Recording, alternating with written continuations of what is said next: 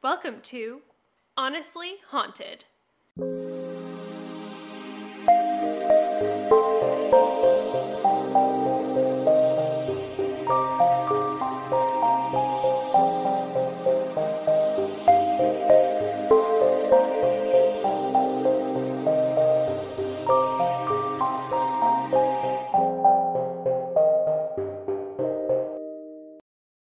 Welcome back to Honestly Haunted. We're your hosts, Erin Grogan and Abby Chowning.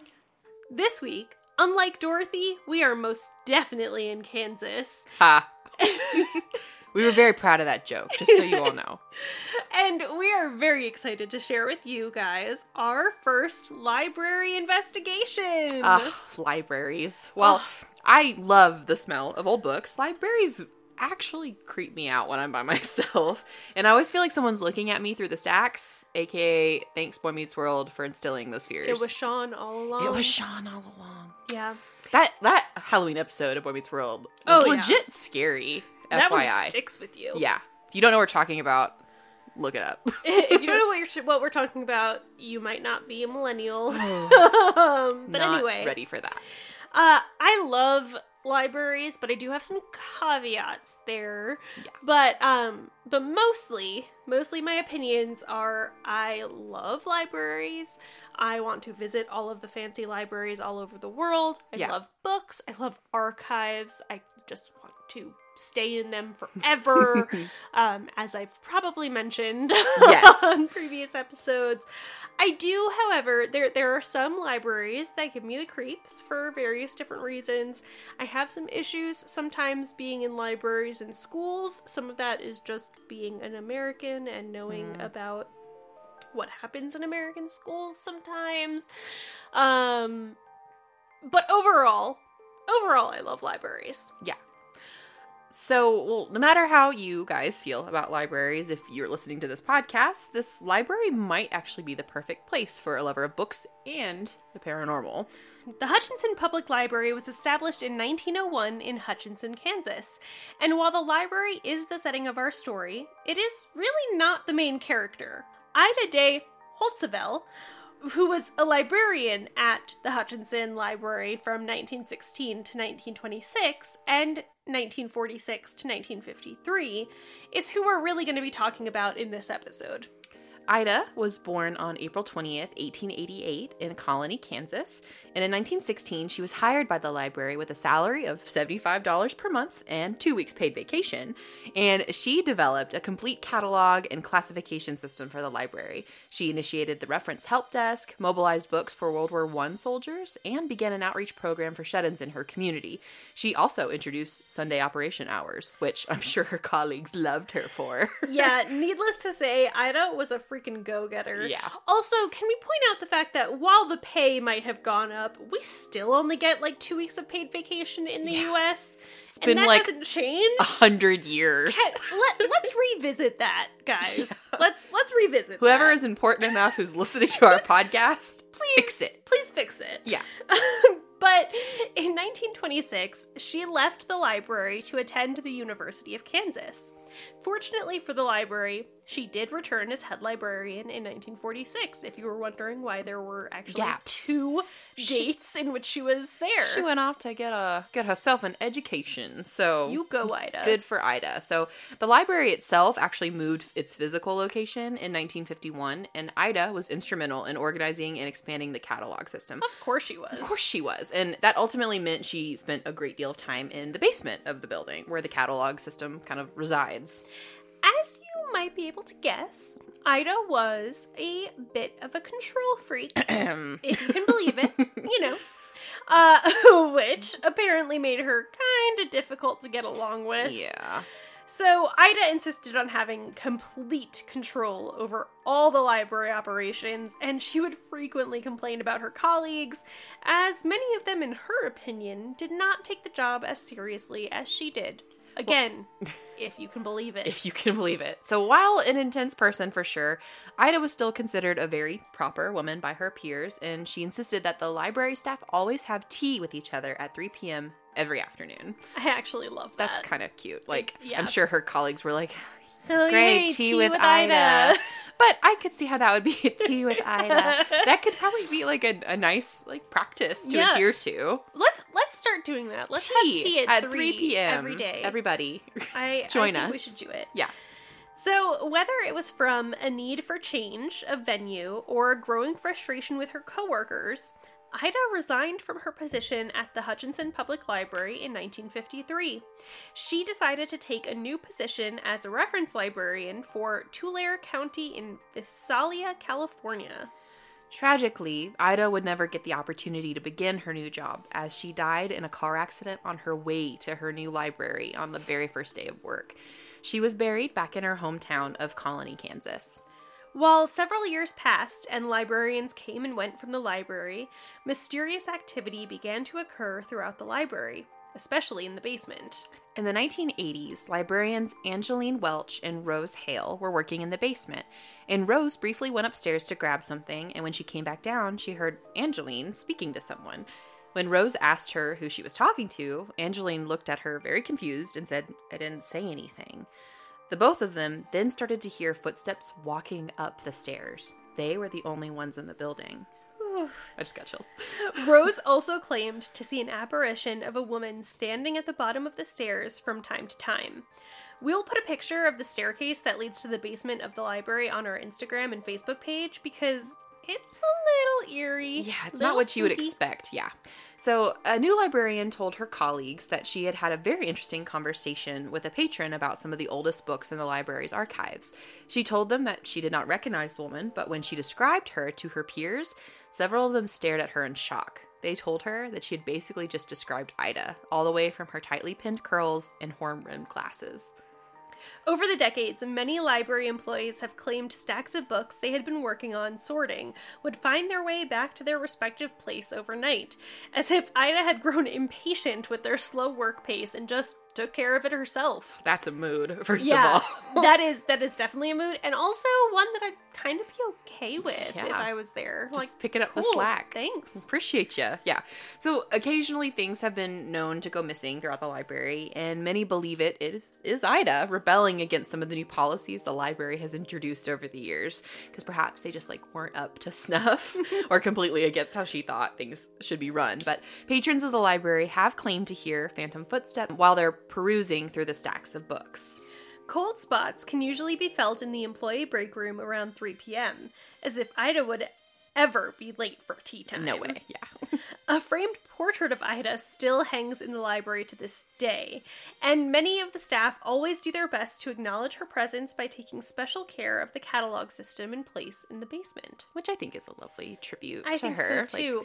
Also, I'm a little surprised that they have a portrait of her hanging. Yeah.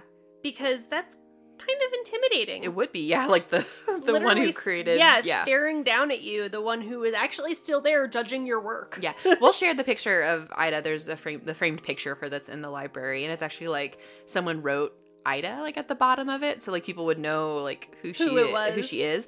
But I think in based on her picture, you would think, I guess when I was reading about her, I thought she looked a certain way, but she actually looks like she'd be as pleasant as she could be. But I could also see her being very stern. Yeah. This is how things should be done. So we actually found two really interesting testimonies from people who have visited the library in recent years. A woman named Linda visited the library in 2015 and had this to say about her experience. My daughter and I moved to Hutchinson, Kansas last year. We went to the library one evening and we were sitting upstairs at a table working on our computers.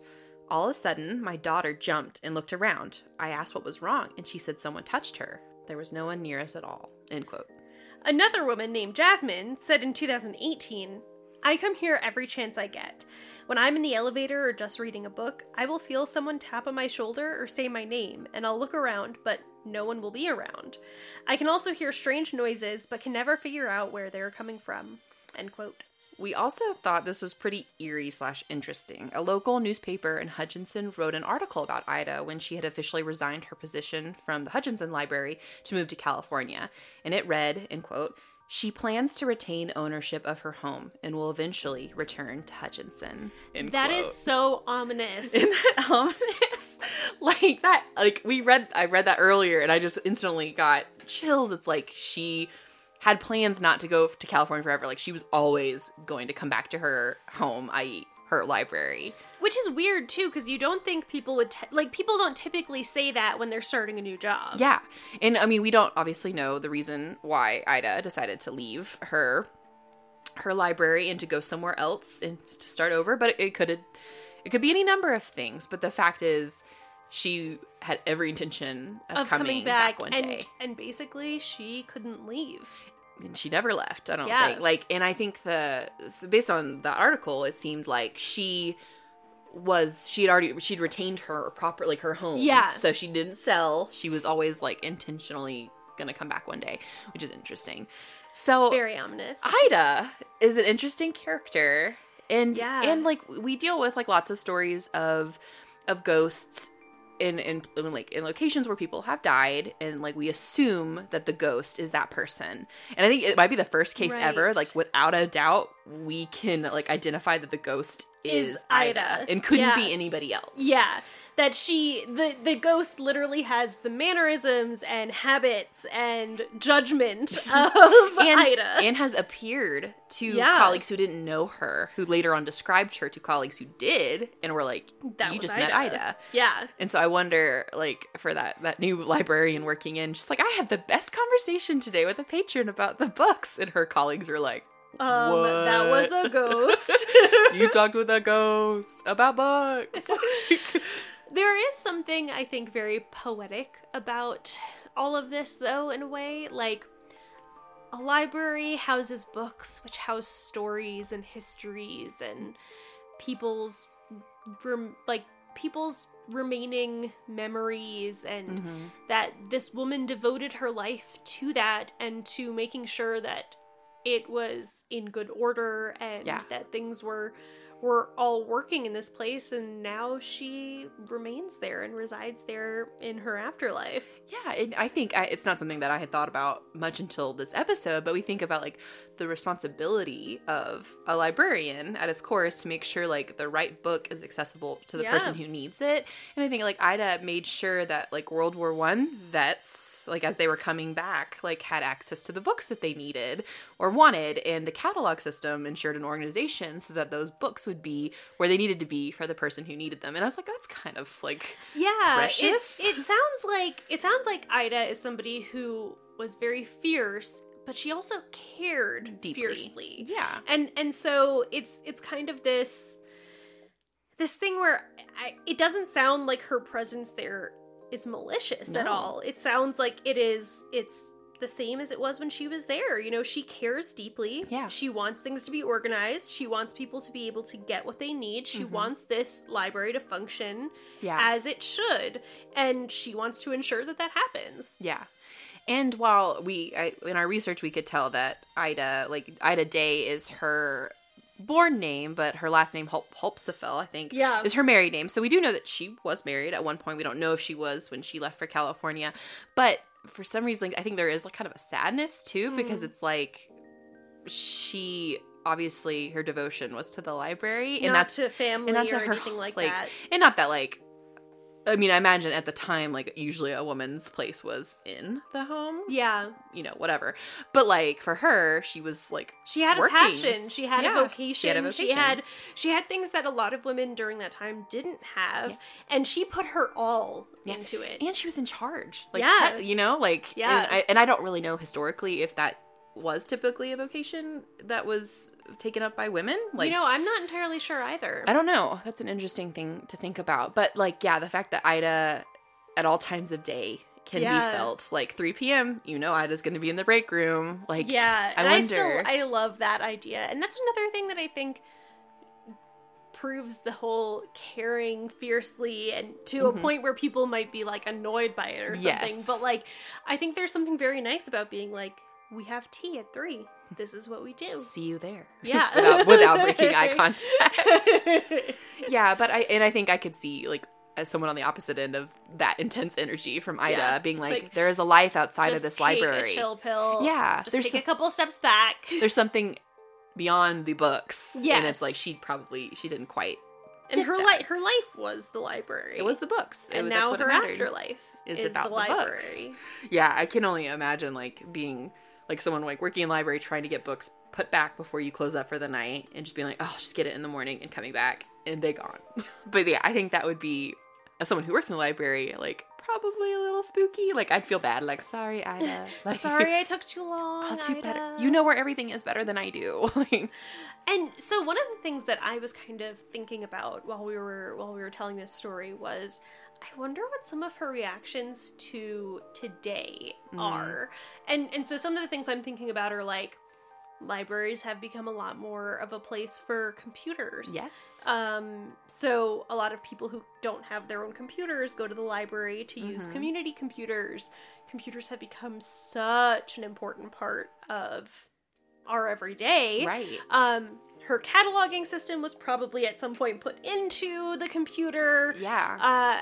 And I just kind of wonder what some of it like nothing we talked about said that she had bad reactions to any of this necessarily, but I do have to wonder, for somebody who literally poured their heart and soul into the place as it was, what her reactions would be or are to intense change. Yes, and like we did share about like some things would go missing in the library, so it's like her rebelling against and the story about the woman and her daughter who were on computers getting kind of messed with, because I can't imagine that Ida would ever mess with somebody just reading a book, right? But I wonder on a computer. But if she was like, you guys are just here to use computers, like tap tap tap tap tap, like I'm here to just like get out. Yeah, that's a curious thought to think about, like so I heard this this story about this paranormal investigator, or a person who was a paranormal investigator, and they were basically like, when we did investigations, we had to teach the ghosts what a phone was. Like, if we wanted them to interact with it, like, we had to tell them what it was and how to use it. Like, they didn't know if they were from before that time.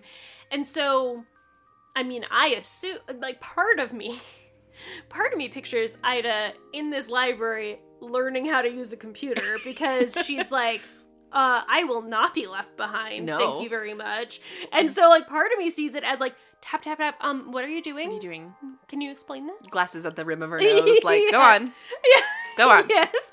I Quickly. picture her very much like a McGonagall type. Oh, yeah. Like, just always, like, thirsty for knowledge. So not necessarily afraid of, like, something different emerging, but might be, like, a little cynical about it. Yeah. And so I love reading that, like, that they have actually, like, while I doubt the catalog system that she installed is what is used, like, currently. Things have just changed. It's automated. Like, it's all digital and online, which makes it, which I imagine for Ida, like, all she wants is for them to be accessible for the patrons. Right. So she might be happy about it. Might be okay with it. But I do love that they have, like, preserved, like, the historical nature of, like, her catalog system, which I imagine is, like, those old-timey, like, card settings. Like, obviously very, like, Dewey Decimal System, but like they pull out and they can tell you exactly where they're located. Antique type. Yeah, so I would love to see what it looks like. Oh, me too. Because I bet that would be an interesting piece. Because like it's weird to think about those kind of archives that exist, you know, throughout, and there's some that are still like that are on paper, like intact, right? But I do realize like ones like in public libraries that are like, okay, well we've now reached the point of automation. We're good. Yeah. We're not going to keep updating it. And so like, you wonder like when was the last time that was updated? Like the like a new book was added and written down by hand in her system. So I wonder when that was, and if she was like, I have things to say about that. You've done it wrong. Questions. Try it again. So, should we go ahead and give our verdict? I think so. I'm going to say, honestly, haunted. Yeah. Ida's our girl. This one seemed kind of easy to make a verdict on because it's so specific. Absolutely. I think that's the difference maker there. Is like we could pinpoint it was not only like when she died, how she died, what she was passionate about, and if she, I mean, like we haven't talked much about like ghosts and like the purpose of them like being left behind as unfinished business. Right. But in this case, I think that's like exactly what we deal with. And we have talked like kind of about our opinions about like ghosts and what they are, or spirits and what they are.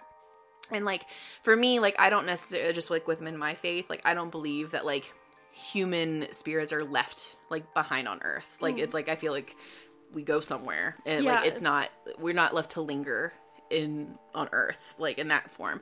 But I do believe like the energy of a spirit as strong, especially as someone's like Ida's with a passion like that, her energy absolutely got left in that Yeah. place where it was such a pattern of behavior, so much things that she poured her. It's like an imprint. An imprint. Exactly. Yeah, Exactly. it's like an imprint on the place and time.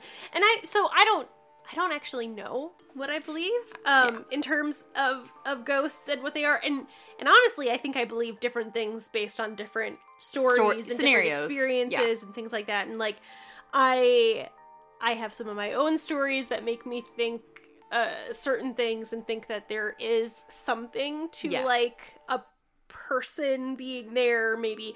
I don't know. So I don't quite know where I fall in that, but I absolutely think that whether it's an imprint or her soul or her energy or whatever it might be, I think like it's very easy to see this distinct, specific story of Ida here and belonging to this library. And so I think that's a huge difference for us. So, yeah. like, we often talk about places that have a bunch of different stories or a history and then some legends and kind of a mix. And this one is pretty straightforward. It actually reminds me a little bit of the one that we talked about the school teacher who just like one day died at her desk and just stayed there. She just kept working. And it's interesting that both of those stories were women. Yes. Women in older times when it was harder for women to get jobs. Yeah. And they were like, I'm not ready to give this up. I got here. I'm not ready to give it up. And I think there's also maybe like even more of a fuel to the fire of like, they're like, I have to show that I'm not only deserving of this job, but I'm the best person for it. And like they go like pedal to the metal, like this is it. I'm gonna go super, super hard. So I get that sense as well. I still think that there's just something so ominous about that newspaper. Yeah. Though. The fact that they were like, she's gonna return there. Her plans. It just seems home. like I just can't wrap my head around it because I'm like, what was the circumstance that brought her away in the first place? Yeah. That it would be okay for her to say, I don't plan on staying here. I don't want to stay here. Yeah. Like, it just... all of it just seems really odd, and I wish that I could find out more about it because it just fascinates me. My theory, obviously, speculation here, but my theory was that, like, the Hutchinson Library became essentially, like, kind of like a model, maybe to other smaller cities, and that this library in California was in desperate need of a system like that, and like they reached out. So she was gonna go and do what she needed to do, and then maybe come back. That's my theory. Yeah. I'm sticking with it. I have no idea if it's true or not. But then I think there's something really kind of poignant about the idea that like literally on her first day of driving to a place that was not her library, she died. Yeah. The universe was like, nah, nope. Yeah. But I could just see, like, it kind of, I think, shows, like, the character of Ida, that she, if this is the case in my head, which I'm playing, which might not be correct, but I like to think it is, like, she thought, like, this library is in need of help, so it can help its citizens get I'm gonna books. whip it into shape. I'm gonna fix it. Yeah. And that's what she went to go do, and then she died. Yeah. But it's like, obviously, she left an imprint, and she basically made sure that she left an imprint. She was like, I am not through with all of you. Yeah. And this is, I think, an interesting story for us, too, because it's like, it's been a while since we've done one so lighthearted. Yeah, like, obviously it's sad. She still died probably before her time, but, like, I'm actually... But, like, the hauntings are not malicious, and it's really, it's, in a way... her hauntings kind of honor her legacy of who she was and what she did, and makes sure that she is, in fact, remembered for all of her accomplishments. Yeah, and so, she definitely did the thing. It's kind of nice. Yeah, it's a full circle thing. Yeah. Like it's a bookend, if you will. On that, Abby. I know. On that note. Thank you guys so much for listening to another episode. We'll be back next week with another episode of Honestly Haunted. Thank you as always for listening to Honestly Haunted. Please follow us on social media at Honestly Haunted and consider becoming a Patreon supporter to help us continue to grow. If you haven't already, leave us a 5-star review. We'll be back with more Honestly Haunted.